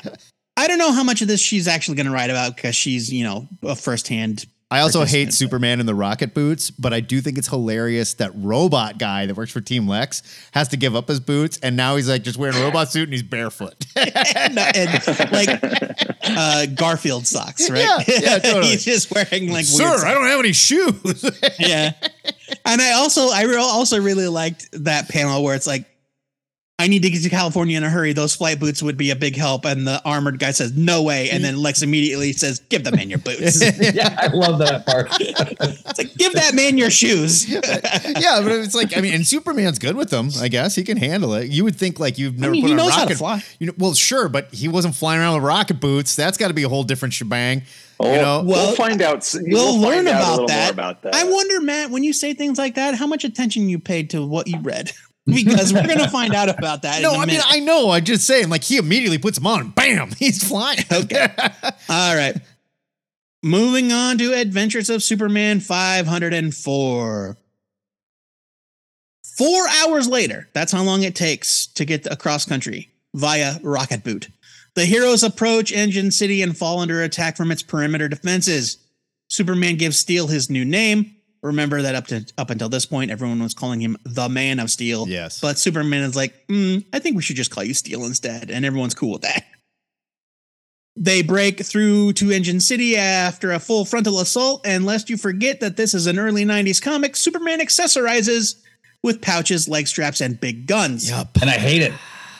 Yeah. Super pool. He's super pool. He is, yeah. Such a As they make their way through the complex, they come upon the weapon intended to destroy Metropolis and turn it into a second Engine City. It's a big-ass missile. As it starts to launch, Superman and Steel make it out of the launch tube just in time, but where is Superboy? Oh shit, he's on the rocket, and he's Metropolis's only hope. As the rocket hurtles towards the city, Lex is freaking out that Supergirl is missing. It's all good though. Superboy manages to divert the missile, which detonates with tremendous force over Metropolis Harbor with no sign that Superboy survived. Now we are rocketing towards the finish here, and so these issues are very sparse. Oh, it's yeah. a lot of hallway fighting. yeah, A lot of hallway fighting. or And going very places. little actual plot A development. lot of Yeah. travel scenes. Yeah. A lot of punching. Yeah. Yeah, I mean, like if you're paying attention, it becomes very clear that we need to make it back around to another issue of Superman. Yes. Because that's where the finale's got to be, right? It can't be in any of the other books. That's a Right. really good Because point. that's Yeah. the flagship. So everything here Yeah. has to either be a punching scene or remember that time when I said that thing? Yeah, right. Flashback Yeah. scene, like, good Lord. When I was reading this, I was like, am I getting bored and antsy and am I reading too fast, or is it just really flowing this fast? And I just feel like it flows so much faster. And that's not necessarily a good thing, but Yeah. the long hair Superman with guns, I can't do it. It's so misguided. Did the armor get trashed? It doesn't fit him at After all. he got peed out of the Not at armor, all. did it get trashed? Like, can he not put the armor back on and go whoop ass in it? The battle suit? Yeah. Did it Oh get yeah, no, it trashed? got trashed. Okay. It got Did you get trashed the helicopter? yeah. Yeah, I mean, this issue is fine. Like, I know what they're doing. It's Storm the thing with the team. I think even the cover says it. It's like something squad, like they call it. Like, what's the cover say? Says. The Superman Revenge Squad. Yeah, you know exactly what this is by the cover. It's just like, yeah, it's fine. Whatever. Keep moving. Now, I will buy that Steel's hammer is not a normal hammer, but when they draw it to look like a sledgehammer with a wood handle, that sure pisses me off. That's something. Glenn Whitmore didn't get that. Come on, and colored it brown instead of gray. The Superman Revenge Squad is a call out to a Silver Age idea where a bunch of Superman villains got together and formed the Superman Revenge Squad, and it's that very famous cover where they're gathered around a table. And they have like driven their daggers into the table and like carved them. Like it's a very famous cover. If you haven't seen it, look it up. It's great. So Superman is straight up shooting these aliens. We'll get there. Just like shooting them. Yeah, just hold that thought. We'll get there. All right. The art in this is still great. It's good. Grummett and Hazelwood kick ass. I love the way that he draws explosions. Love the way that he draws explosions. Yeah, and rocket boosts and stuff. He's great. Yeah. Yeah. Like fiery propulsion. He's very good at it. It's great. Mm-hmm. All right. Action Comics number 691. As Superman and Steel continue their assault on Engine City, Supes starts whispering to himself. Not a good sign. While he's not at full power, he's still got some gas in the tank, which helps him against the alien horde. But then the empty air starts whispering back, and dudes are just getting like punched and blasted out of thin air from seemingly nothing. This was not handled well. It's very suspicious. What the hell's going on? Roger Stern, here's an answer to Matt's question from a minute ago. Roger Stern gives us a nice little line about how Superman's X-ray vision, while still weak, is helping him discern between living and robotic enemies. So don't worry about all the laser blasts that he's pumping into them. He's only shooting the robots. God, give me a break. That's as bad as like, Hulk was such a genius that he knocked down buildings in such ways that he never hurt anybody. Want, right? Like you don't want to break that immersion, right? Like I'm in the middle of the PlayStation Spider-Man game. And it was the same with the last one. Just because of the nature of the game, there's rooftop fighting, there's things exploding, there's fires. And so you are constantly, unintentionally knocking people off buildings and stuff. Throwing people off buildings, right? Toss them into explosions. And they have programmed in little animations that every time you see a thug get knocked off a building, if you're looking at it right, you will see them immediately get webbed to a wall. Right. Like he saves them all. So no, and I get that. What I'm saying is, and so like you need that to keep from breaking that. It is so obvious that they wanted to do this stupid black suit, the stupid they wanted mullet, to do the 90s thing, just but so they also can't like put him in stupid guns. We're still talking about Superman. They had him run around shooting guns for an entire issue before somebody went, we should really say something. To the effect of like Superman's not just running around murdering people, I'll put them in my script. You know, they want to have their like cake and eat it. Punisher at this point. Yes, he looks like the Punisher. Yes. All right. We're still recapping here. Back in Metropolis, we learned that Superboy survived the rocket's explosion, but he is in bad shape. Supergirl is still missing. I wonder where she could be. It's becoming more and more clear that the cyborg Superman is out of his gourd. His master plan is falling apart at the seams, and Mongol is looking for a way off this sinking ship. Back in the Antarctic, Eradicator isn't healing fast enough, so he absorbs all of the power contained within the Fortress of Solitude, destroying it in the process. Or at least laying waste to it. I don't know. It gets much better. Shades no more. The vengeful spirit of Krypton heads towards Engine City. Steel catches on to the Phantom, helping him, and Superman and Supergirl finally appears. She reveals that she's been with him the whole time, helping Superman during the long cross-country flight and watching his back during the battle. Supergirl's endorsement and his sound tactical planning is enough to finally convince Steel that Superman is the real deal. Mongol decides to make his break from the cyborg once and for all, starting Engine City's launch sequence and revealing its power source, a gigantic kryptonite meteor. Naturally, This is the spot in the trade paperback where DC decides to shove a Bloodlines annual, but we're going to slide right past that one. Please. What do you think about this one, guys? I wrote I have extensive notes on every issue, even the Bloodlines ones that I actually read. And on this one, I just wrote the word fine. Like, it's fine. Whatever. Like the Supergirl thing. Did they establish that? What do you mean? Did they establish? Because I don't remember it at all. If they did, like Supergirl having a line like, "Don't worry, I'll turn invisible and go trail him and help." No, him. they don't. They show that in flashback where Superman has pulled her aside and he's like, Good "I'd Lord. like you with me on this," and she's like, "Ooh, I'll hide in plain sight," you know. And then you kind of look back at like earlier parts in the issue, like, okay, I get it. Yeah, like That's you why see, that happened. because there's in the either earlier in this issue or a different issue, they jump down a gigantic It's like the missile silo. shaft. He's like, I can't fly. They you jump better down a catch me. shaft, and Superman like kind of floats down to the ground. And He's like, you gotta catch me. I thought you couldn't fly anymore. I was going to catch you. And Superman's like, don't worry about it. Well, it's because Supergirl was there. All right, and she can turn invisible. I'll say that the one thing I Supergirl think- is a shape changer with psychic powers. Oh, that's this right. is not. She does not have This is Kryptonian. She is not a Matrix. Tonian. This is Matrix. This is Matrix, yeah. right? I think the best part of this issue is like the B or C plot, which is the Eradicator stuff. I think that's the most interesting stuff here. Definitely. That's pretty fun. How he's That's dope. changing and like what's happening to him. Like, that's Definitely. cool. Yeah, I wanted more of that. I was just like, I don't need to see the hallway fighting. Like, I'm done. No, Yeah. they're padding this out But- so bad. But then there is this scene here where there is a flashback. Supergirl,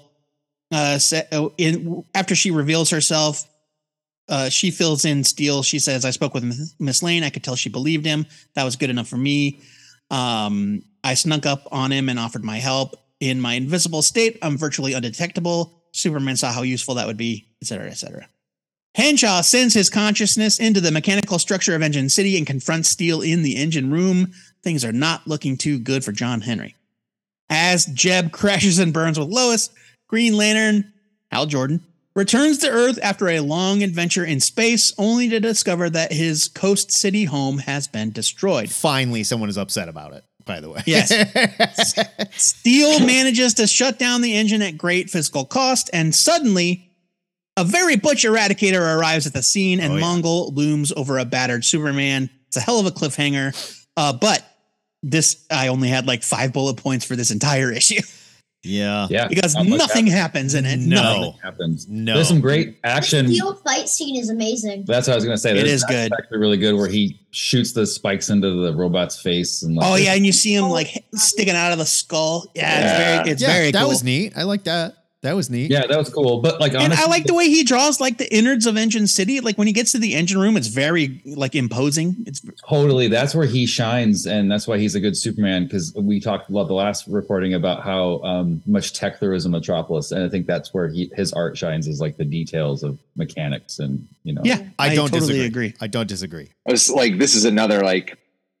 Aside from that, I think his Superman though just bugs me. Like, you get the cover with him with the classic look, and then his hair is like a foot longer throughout this issue I know. than it's been at all. I think it grows depending on the scene, like Spawn's cape.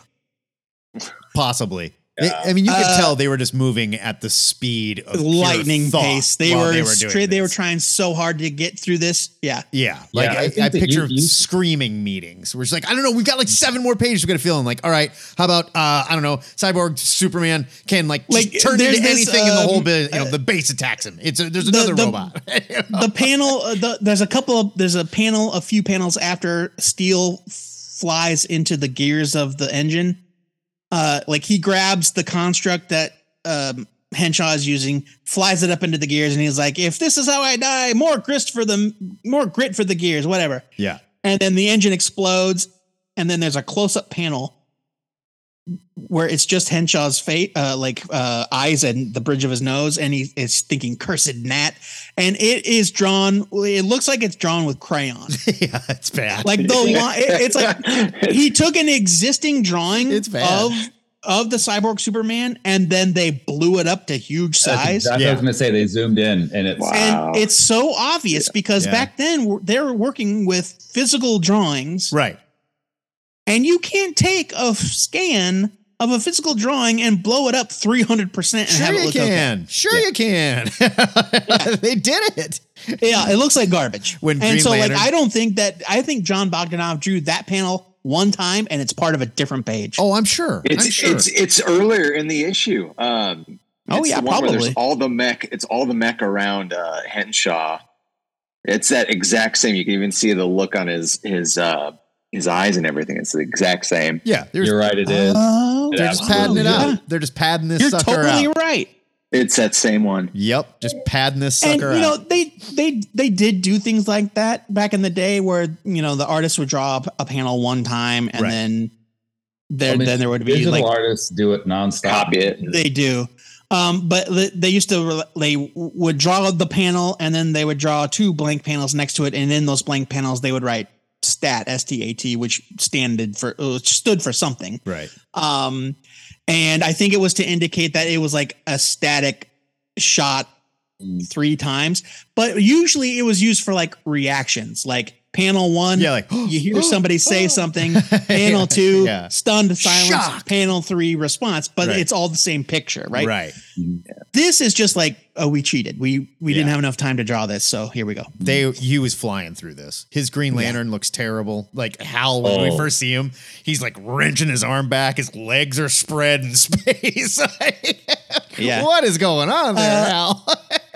The fight between Mongol and Superman looks awful. That punch scene, oh my God. It's just terrible. There's just like a fist in the middle of the panel and Superman's like, where we don't even see the foreshortened arm. It's just the fist. It's like a fist in a face. And God, it's just bad. It's not, I mean, they're moving too fast. We've already speculated they're moving too fast. We probably hit the nail on the head that they are just getting through as fast as they can. Oh yeah. They cut it off. The picture of that they repeated, they cut off the top of the head because it would be too obvious because there's a wire into all the stuff. Yeah. You would be able to much more easily identify where it came from. Yeah, you're totally right. Okay. Green Lantern 46. This issue tells the story of the final assault on Engine City from Hal's perspective, courtesy of writer and sex offender Gerard Jones. We won't mention him anymore. Penciler Mark Wright, co-creator of Quantum and Woody. We love him around here. And inker Romeo Tangal. Hal smashes his way through Engine City and confronts Mongol. We learn that pretty much everyone that Hal cares about survived Coast City's destruction. Yeah, it wasn't that big of a deal. Really makes you side-eye his eventual heel turn into Parallax. Right. But it's okay. We eventually find out he was possessed by a cosmic space bug. Sure. Hal whips Mongol's ass, and it is a very satisfying fight, but the battle releases kryptonite gas into the city. The issue kind of jumps the gun on the big finales, but we're going to ignore that part. But like, I love the fight. I love the Hal Mongol fight. I think it's great. I don't know what you guys think about it. Did you read this issue? It's a great fight. Yeah, I think it's a great fight. The time jump is inexcusable, but whatever. Yeah, it's like they didn't get the memo. It's like, maybe don't spoil the ending of Superman 82 before. Because what's weird is I wonder when this came out. Because like chronologically, like the first time in I don't know how long it's been since the death of Superman that we see Superman in the classic suit is in one small panel in a Green Lantern book. Yeah, like that's his heroic return because of the stupid time jump. I would not be surprised. I would not be surprised if this issue and Superman 82 came out in the same week. I'm sure. Yeah, and so it's. I think. I understand why it makes sense to put it before the finale to see the Mongol battle, but maybe they should have just like cut the back part off. Absolutely. Yeah. And pad out this Green Lantern story with something. They did it with Adventures of Superman 500. They only included the 2-page like vignettes. Yeah. About all the new Superman. Like, I think it's just like cut the last part off. If you watch the MCU in chronological order, you're like, it's like a different than when the actual order that things came out. So it means different, so it's probably like one of those situations. For sure. I think it's interesting. Like, I think the art in this is when he can do like a big like spread, it's phenomenal, like hang it on your wall art. And then like when he has like a page with like 6 or 7 squares and he's doing like close-ups, it kind of falls apart a little bit. It gets really bad. Yeah. It gets really bad. It's weird. I thought there was 2 different artists, maybe. Honestly. Yeah. But like this panel of Hal using Steel's hammer, like his arm is broken, and so he uses his ring to forge himself a suit of armor. He picks up Steel's hammer and just clobbers Mongol. That's such a great panel. That panel's phenomenal. But then a lot of it also kind of falls apart. Yeah. Horrible. So Superman, we see him nearly nude in his like ripped up black suit. We're glossing over this because it ruins the finale. I get it, but it's here, so we have to deal with it. We don't though. Goes up to Cyborg Superman. We don't. Who is not wearing a full super suit. I want to stress this, okay? Cyborg Superman has a robot arm that is not covered by a super suit, has a robot leg that is not covered by the super suit. We are led to believe that Superman strips Cyborg Superman butt naked and just throws on the costume and then flies away. I don't think that's what they're trying to make it believe. It sure looks like it. He goes and takes the cape off of him, stands over him, and it's like, it's just the man. And then the next panel, nope, it's the Superman. This is hold on. This is so poorly done. This time jump is terrible. Yeah, it made me mad. I don't know what you're talking about. Like, I'm looking right at this, and Superman and the Cyborg Superman, you don't really see his body much at all. No. He is wearing the super suit. I'm not saying Cyborg Superman is not wearing the super suit. I'm saying his super suit would not fully cover Superman if he stripped it off of him. You see his robot parts through parts. Yes. Where does Superman's pristine costume come from? Right. Which we will find out. We will learn. So I did like when he punched when they punched Cyborg Superman's mouth off. That was gross though. Oh, that rules. His lower jaw. But they should have had him talk funny after that too. Like, this is no, remember we determined that his speech comes from a voice box, not like he's not actually Again, this is not intended to be the finale, so ignore everything Matt said. Too bad, because it's here. I know that it's here, but look, that is the reality of the situation. It's a tie-in. I know. And it's important because finally, we get some Coast City love, Yeah, exactly. All right. Superman number 82. It is the final battle for reals. Battle between Superman, his allies, and Hank Henshaw. Steel survived the events of Man of Steel 26, but his armor is shot. But that doesn't stop him from joining Supergirl and Superman in the fight against the Cyborg. Henshaw brings his full power to bear against the heroes, using Engine City itself as a weapon. He also takes over Steel's armor and uses it against John Henry in a scene that's either chilling or ridiculous, depending on your frame of mind. Yeah. We'll hold your comments. We'll get to it. All right. And hey, Superboy made it back. The Cyborg reveals his true identity as Hank Henshaw to a stunned Superman. And also, the last time Superman saw the Eradicator, they were enemies, but Shades assures him that he only wants to help. Yeah. Why wouldn't you trust him? Eradicator reveals that he was the one responsible for Superman's resurrection, however inadvertently, and that Clark was well and truly deceased, not just mostly dead, as Miracle Max would say. No. It was a lucky series of circumstances that allowed Superman to come back. Earth's specific environment, the regeneration matrix, the solar energy lingering in his body, etc., etc. So don't count on it happening again. Superman and the Eradicator meet Henshaw in final battle.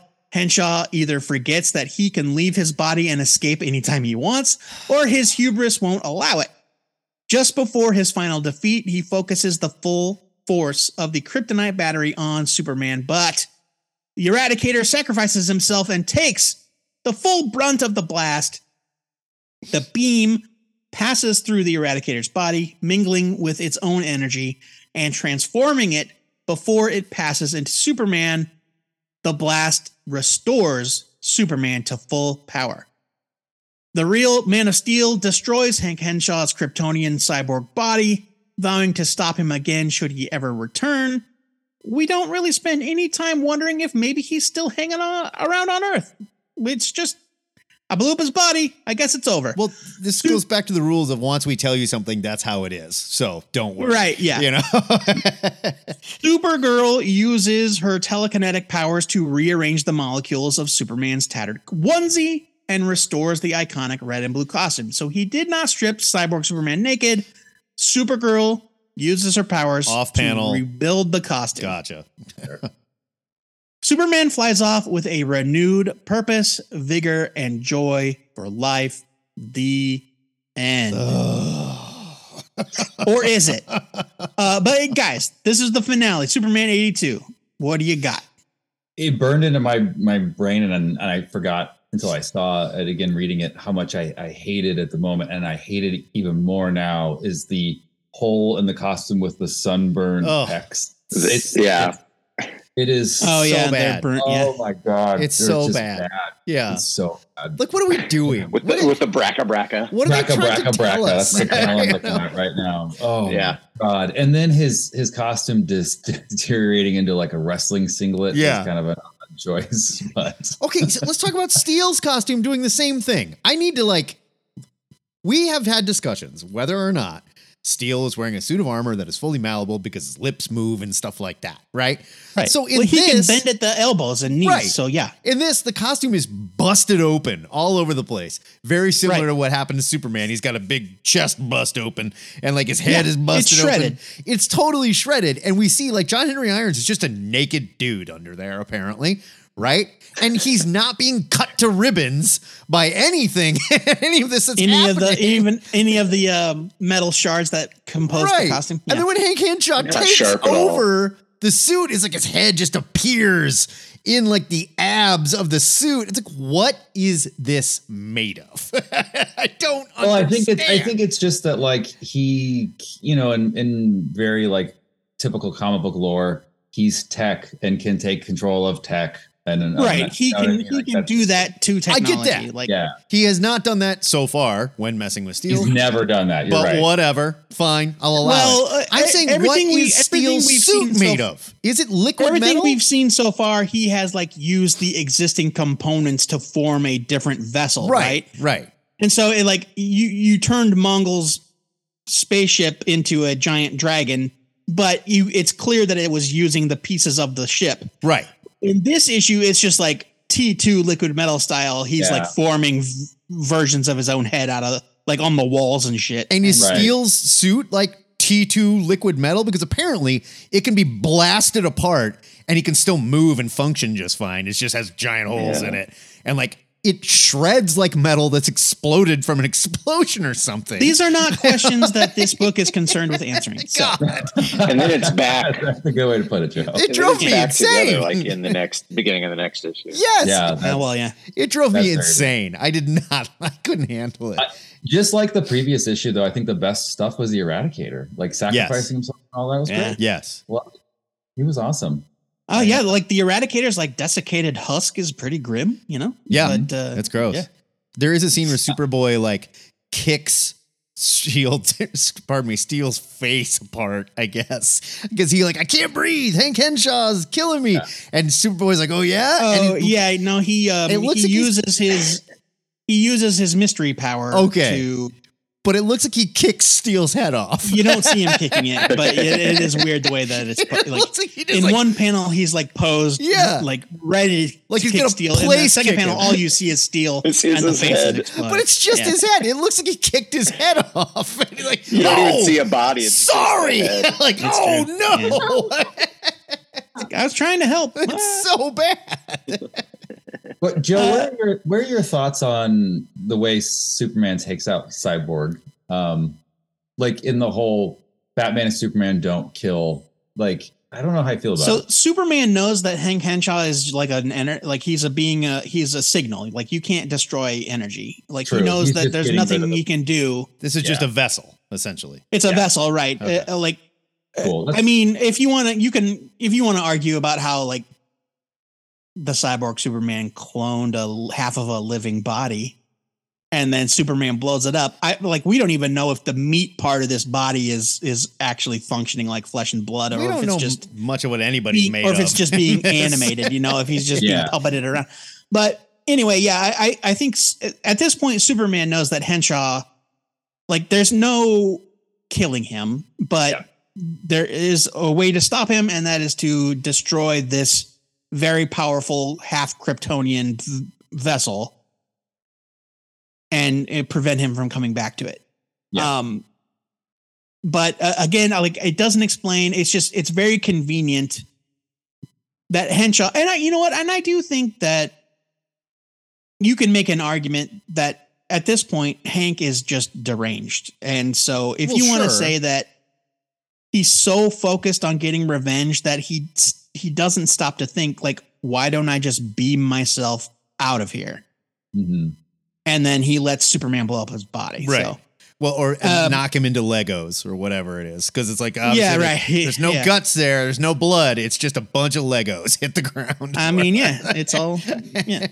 Even the sound effect, Bruce, like that sound of Legos like exploding when they hit the ground. Right, yeah. Yeah. I was like, or like delicious candy. I don't know. It looks. Yeah. And so, I think that, I think Superman knows that at best he is just stopping Henshaw in his tracks, and if he comes back, it's tomorrow's problem. But now he's here to deal with it. Right. And he doesn't come back for years. Not until Green Superman Lantern? Doomsday Hunter Prey. Oh, okay. Never mind. That prestige format series that John and I have gushed about in previous installments. So good. Where we learn the origin of Doomsday. I think the cover of this is the best part. The die cut, like, silver chromium cover with Superman and Cyborg Superman behind him, and all the back for good. It came with two. It came with two covers. Yeah, that great one, cover. the chromium one with the and it was embossed as well, by the way. Mm-hmm. So Cyborg's face was raised. And then the other cover where it's just him posing with the allies flying, and it says "The rain is over." Yeah, that's like the newsstand. That was your newsstand cover. Okay. Yeah. But yeah. This other with the Superman 82 cover, the variant, the one with the cyborg, that also came in like standard, like this one appears to be, and then actual like chromium, so like that would not have looked good, scanned in like this. So this is just the art, but the chromium, if you look at it, it's like very like gray and metallic. Oh, it's kick-ass. It's a great chromium. Yeah, it's very different than what we see here. It's great, but it's great. Yeah, it is cool looking. So we did it. Superman's back. We did it. Don't worry, they're done with this story. It's life as usual, except there's two damn epilogues. Yes. Oh. So we're gonna gloss over these really quick. The next issue is Adventures of Superman number 505. Superman makes it back to Metropolis, reunites with Lois. Basically, the bulk of this issue, a lot of super kisses, a lot of kisses. Look, man, super he's been gone for a while, and he's got super needs. 2 issues of super makeout. Yeah. They realize, oh shit, Clark Kent is still technically dead. What are we gonna do?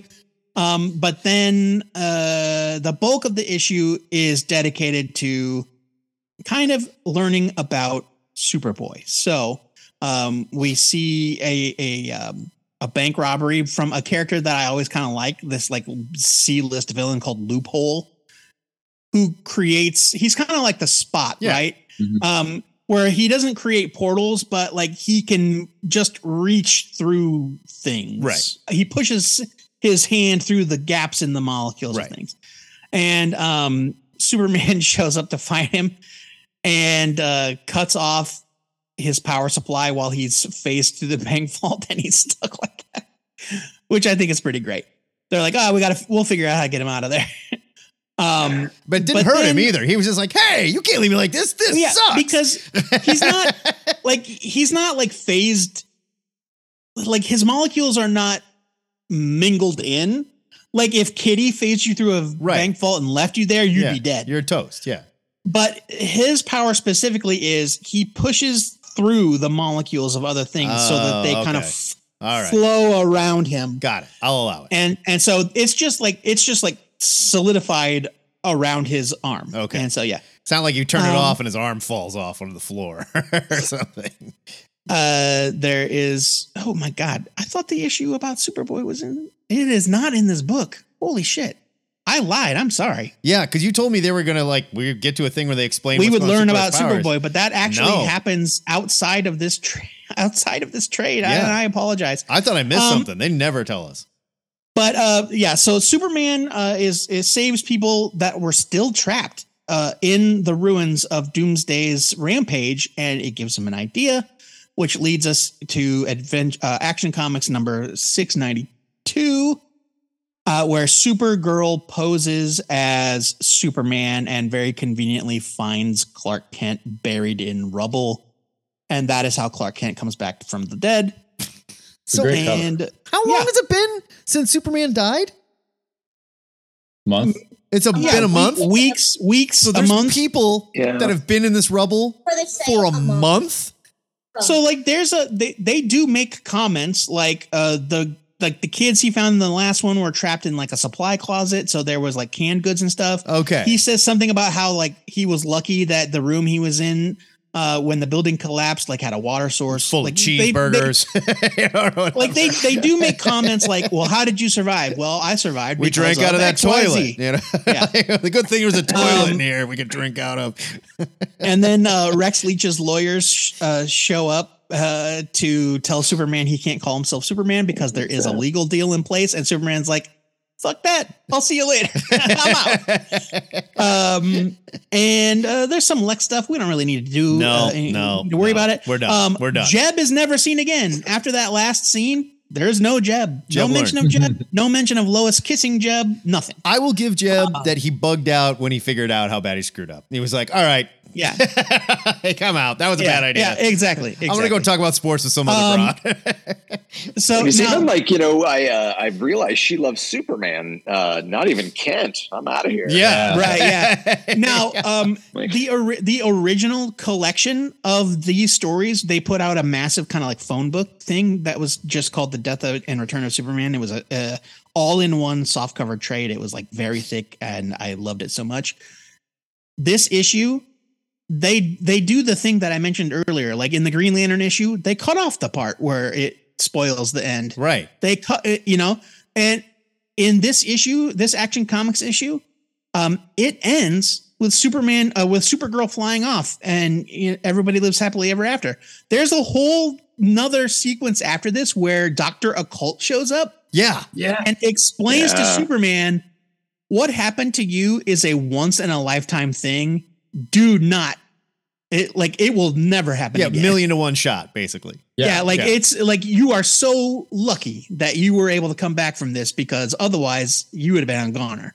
Yeah, that was wild. That was far out. Like I had no idea that this sequence even existed until I prepared for this meeting. It seemed like a real tone shift too. It is a very strong tone shift. It felt like almost like a Vertigo book. Like it was just right. very existential. We see Clark and Lois reuniting with Ma and Pa Kent in Smallville. Is very, very happy, and that is the end. Now, the final epilogue was a final goodbye to Coast City. This happened in Superman 83, and it was basically Superman gathering up all the heroes to go tear down Engine City and build a memorial to what was lost. And he shows up in Gotham City to get Batman, and Azrael shows up. Oh, God, and Superman is like, "You're not him. I'm out." He doesn't. He doesn't. Oh, he doesn't. He honors his privacy and does not use his X-ray vision to peer through the mask. Mm-hmm. But Azrael's like, not interested. See you later. Yeah, I gotta go. Yeah. I wish you would have been like, Bruce would never wear anything like that. Yeah. Where'd you get your fashion look sense, like bro? an idiot. So Lex wants the tech from Engine City. Superman obviously can't let that happen. And so the heroes arrive, and it is a kind of a motley assemblage of characters. We've got Maxima, Guy Gardner, Hawkman, Obsidian, and Jade, Green Arrow, Green Lantern, Wally, the Flash, Wonder Woman, Supergirl, and Alan Scott. Oh, and Metamorpho. Mm-hmm. And so they are here to tear down Engine City. Oh, Dr. Fate is here and Starfire. They're not all shown in this big panel for some reason. They're just they sneak him into the background later. Aquaman shows up and makes a comment about his dead baby, which is kind of weird. But he did that earlier too. too. Remember? Kid died. I know all about loss. But he did that And it's earlier like, okay. when they were like, Superman's dead. He's like, you think Superman dies bad? Try having a baby that dies. That sucks. And Right. Yeah, exactly. oh, we get it, Arthur. So things are happening within Engine City. Superman discovers that there are still some of Mongol's aliens hanging around causing trouble, and the thing starts to fall apart. As it falls into the ocean, Alan Scott and the others kind of help sanitize it from the like toxins. And so whatever falls into the ocean, so like Alan, Jade, Guy, and Hal purify it so that whatever falls into the ocean isn't full of toxic waste, basically. It's nice of them. Lex is at the main computer. He's like, finally, the secrets of the universe are mine. A description of how to replicate kryptonite. It's mine at last. And at the last second, Supergirl yanks him out of there because the place is exploding around him. And he's like, no. Yeah, I love that. That's great. There's a line here about how the now harmless former weapon will someday become a barrier reef encrusted with ocean life, which is very nice. And then Superman molds some of the metal into a giant eternal flame. And then he decides to room with Jimmy because we know that they gave his apartment to Superboy when he was dead. Where else is he he's gonna got to go? have a place to live. Where else is he gonna go? Come on. Yeah, he goes to hang out with Jimmy. Jimmy says, "Let's crank some Van Halen to celebrate." You would have thought it was the Spin Doctors, but no. Nope. We're over that. And that, my friends, is the end. Holy bejesus. Boy, friends, it only took us an entire calendar year. Yeah. But I think we have finally celebrated this 30th anniversary of Superman's death and return as hard as we possibly could. How was the experience for you guys? Hugo Taverdic, I want to know what you think. Buy it. I like it. It should have been shorter. Yes. Should have been shorter. But You're not wrong about that. the content of the book is good. I'm right there with Hugo. I thought earlier this morning when he and I were talking about it, I was at a Skim It, which is probably the only time I've not said a buy it for this whole read, just because of the revenge stuff. And it did feel like way too many a short story just like drug out over too many issues. Yeah. However, I think Hugo said, and I totally agree, the story is great. That's a good story. It's just like too drawn out. So yeah, it's not a Skim It, it's a buy it. But I think that the story transitions from kind of like an emotional response to Superman's death and what would happen and how people would go on and who would step in to fill the void to becoming just like, it's the 90s. It's all action. Yep. And it's never more clear than in this final stretch. Totally. It almost felt like they were seeding like grasps for like a video game. They're just like that, like or a toy line or something. Yeah. Joe, you hit the nail on the head. It pivoted from an emotional story with lots of to just like Contra. Like it's just yeah, exactly. Whatever. But yes, it's a buy it. Mr. Mick. I'm the same boat, despite how much filler there was and maybe some of the issues we had with certain characters, their action, how much Jeb and how much Bibbo we had. Still, it brought back Superman and, how pivotal the death of Superman was, when you first read that and just getting Superman back in the end. Yeah, it's totally worth it and buy it from me. I saw him working too much and I agree. Like there's a good story here, but they just padded it out way too much. It got frustrating by the end at best for me. The art was super inconsistent, like all over the place. There was just so much. They were just going too fast. I can't give this a buy it. The story's solid, sure. And there's some fun stuff that happens, but it just gets so caught up in the business and you could see the business moving the story instead of allowing the emotional plot to move the story. This is a skim at best for me. You could just see it working. You could see them working. And I want to be in the kayfabe. I want to watch wrestling and have fun with it. I don't want to watch wrestling and go, why did they show us that camera angle where the guy is talking to the guy that's on the ground that he's beating him up? You know, like, don't show me that, you guys. Tighten it up. Let's figure it out. Stick with the story. You got a good story. It's a skim it. Tighten it up is a good way to put it. Yeah. Yeah. For me, this is, of course, a buy it. I love this event. It's one of my favorite events. And I think DC kind of did a disservice to Reign of the Supermen by splitting this part off into its own trade. Because read on its own, as a standalone trade, Matt is right.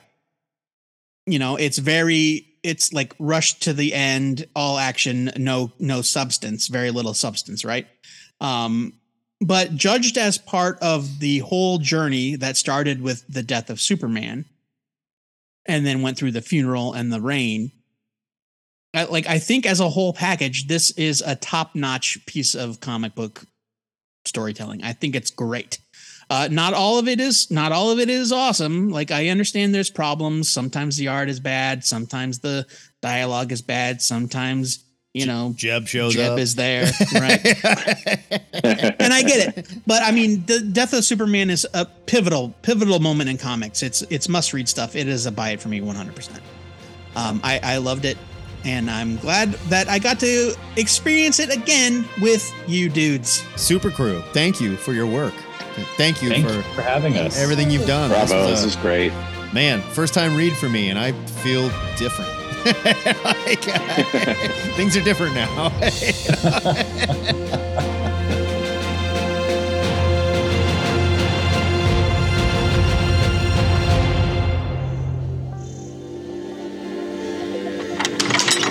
Joe, I know that watching Jeb make out with Lois, all that stuff is hard for you, but I do think that directing all your anger at either party, it just doesn't seem very healthy. So I've invited Dr. Leonard Sampson for a telehealth therapy session in the THN Sanctum Sanctorum, where you can work through some of these feelings and maybe realize that Jeb, while he does have some opinions about unions and the protection of workers' rights that we don't agree with, at the end of the day, he's just a guy, Joe. A guy with a ponytail, trying to make out with a hot 80s Pulitzer-winning journalist and widow. Okay? Now, We've all been there. While I invite Doc Sampson to the call, why don't you tell these nerds about your must-read pick for next New Comic Book Day, Wednesday, December 6th? All right, well, Thanksgiving is over, which means it's full steam ahead to Christmas time. My pick for next week is Batman, Santa Claus, Silent Knight, #1. That's Knight with a K.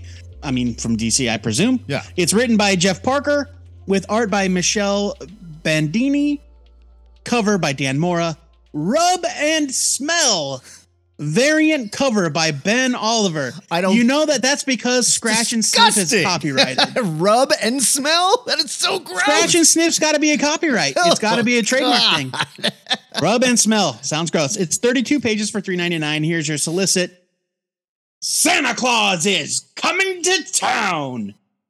The 4-part crossover event of a generation begins when a not-so-jolly Saint Nick hits Gotham City to investigate a brutal crime in the days leading up to Christmas. What manner of man or beast could have committed such atrocities? With the help of his former student, Batman. Wait a minute. That's Grant Morrison. That's Grant Morrison, right? Batman studied under Santa. Didn't Grant Morrison write that? Shit, dude, I don't remember. I think he did. Santa will team up with the heroes of the DC universe to right this wrong, or the world wakes up to coal in their stockings. A brutal, two-fisted holiday tale of hope, wonder, and monster hunting is the perfect treat to ring in the holidays. It's Claus in canon, which means they're saying that this counts. This takes place in the mainstream DC universe. Now, I don't know how much they're going to reference it, but it does say it's in canon. The reason I picked this was, when's the last time you read a Jeff Parker book, man? I love that guy. Yeah, where has Jeff Parker been? Jeff Parker He writes a lot of Dynamite stuff. Does a lot of work for Dynamite. Okay, I'm searching and I can't find anything. I swear it was either like a Christmas special or a brief like Grant Morrison thing where Batman met Santa and they knew each other. I cannot remember for the life of me. Somebody lay this on us. We got a channel on our Discord. Lay it on us when we can't remember shit and can't find it. We make you guys do all the hard work. So, lay it on us. How does Batman know Santa? Does Batman know Santa? Is Matt making this up? The whole idea with the Batman Santa thing here is he trained under Santa to get his infiltration skills, which seems like something the League of Assassins would have covered in 101, right? How to get into a place to kill someone. But I mean, nobody can get in and out of a place like Santa. I mean, come on. Sure, I guess. But I would argue League of Assassins, pretty good at it too. I mean, Santa also has magic on his side. Do you need to be Santa? Everything is my point. Every Google result featuring any combination of the words Batman, Santa Claus, training, Grant Morrison brings up articles that are referencing this one comic. Yeah. So I don't know. And this might be wholly new. if it is something that actually happened, please do lay it on us in the Discord. All right. My pick for next week. Yeah, Jeff Parker. I miss reading superhero books by that guy. Looking forward to it. Yeah, love me some Jeff Parker. My pick for next week, also we'll call it a holiday special, all right? And it's not just because it's about Christmas. It's pagan, all right? So deal with it. All right. No, I'm saying this holiday special is pagan. It's all about demons and devils and shit. This is Hellboy, the winter special, The Yule Cat from Dark Horse. 32 pages, $3.99. It's written and drawn by Matt Smith. Here's your solicit. Hellboy travels to Reykjavik, where children are disappearing and a giant beast has been spotted. Could it be the infamous Yule Cat of Icelandic lore? Real thing, by the way. Fan favorite Hellboy artist Matt Smith writes and draws this chilling, wintry one-shot. Mignola's name is on the cover, but I think it's just because he did the cover art. I don't think he actually wrote any of this. I think this is just Well, I mean, this specifically says written and drawn by Matt Smith. So. Yeah. So we'll see. This is his first solo writing and drawing Hellboy adventure. There you go. There you go. Speaking of Hellboy and Matt Smith, our THN trade for next week is Hellboy in Love hardcover from Dark Horse. It's written by Mike Mignola and Christopher Golden with art by Matt Smith and various. It's 136 pages for $24.99, and here is your solicit. Ghosts, ghouls, girlfriends? Love blooms between Hellboy and archaeologist Anastasia Bransfield when they aren't busy chasing goblins through the UK, fighting shadow ghosts in Turkey, and investigating film sets haunted by unsettled spirits in India, that is. Hellboy creator Mike Mignola is joined by co-writer Christopher Golden and artist Matt Smith, featuring the colors of Chris O'Halloran, for a story of occult adventure and unlikely romance. This volume collects 3 stories of Hellboy and Anastasia's misadventures, plus bonus material. You know what? I love a good collection of like random Hellboy shit. I like that all the short stories get collected too. Yeah. I mean, they've always done this where it's like, okay, we have this extra stuff and there's no good place to put it. And rather than putting out a collection of all the extra stuff, I love that you just put it in the back of something like this. You get 4 issues, some extra stuff, added bonus. It's going to look great on your shelf with all your other Hellboy books. Love it. The story was fantastic, too. Come on, do your share, lend a hand. There is power in a band working folk. If you don't want your main squeeze stepping out with a corporate union busting greaseball just because they thought you were dead, be sure to pre-order these comics so you can read along with us and tune in next week to hear our reviews of these picks. Lois didn't wait long. Excelsior! That is it for THN 723. Next week, we are back to reviewing new comics. We have not done that for a while. Hopefully, we are still just as bad as we were last time we did it. Plus, we're going to give you a sneak peek of our THN Patreon Extra you can get full access to for as little as $1 a month in the meantime. Join us for the THN Gang Hang. We do it on Saturdays at 11 o'clock Central. We're posting those over on our YouTube's channels too, so go check them out there. And check out our Discord for details on how to hang with us. Joey, what else can these nerds do? And the gang. Our Discord. With us and the gang. I mean, yeah. Us and the gang. Us being the royal we as the gang. Right. Capital U. Us, right. Hey, maybe you want to delve into the wild and woolly history of Polaris and her alleged sister from the Savage Land? I still don't get that at all. It's alleged. Everything's Zaladane, alleged. But no, she's actually Zala Space Dane. Like, what? Yep, it's a whole thing. Perhaps you want to see what happened when RoboCop showed up on the Marvel float at the Macy's Thanksgiving Day Parade, or maybe you just want to discuss our question of the week.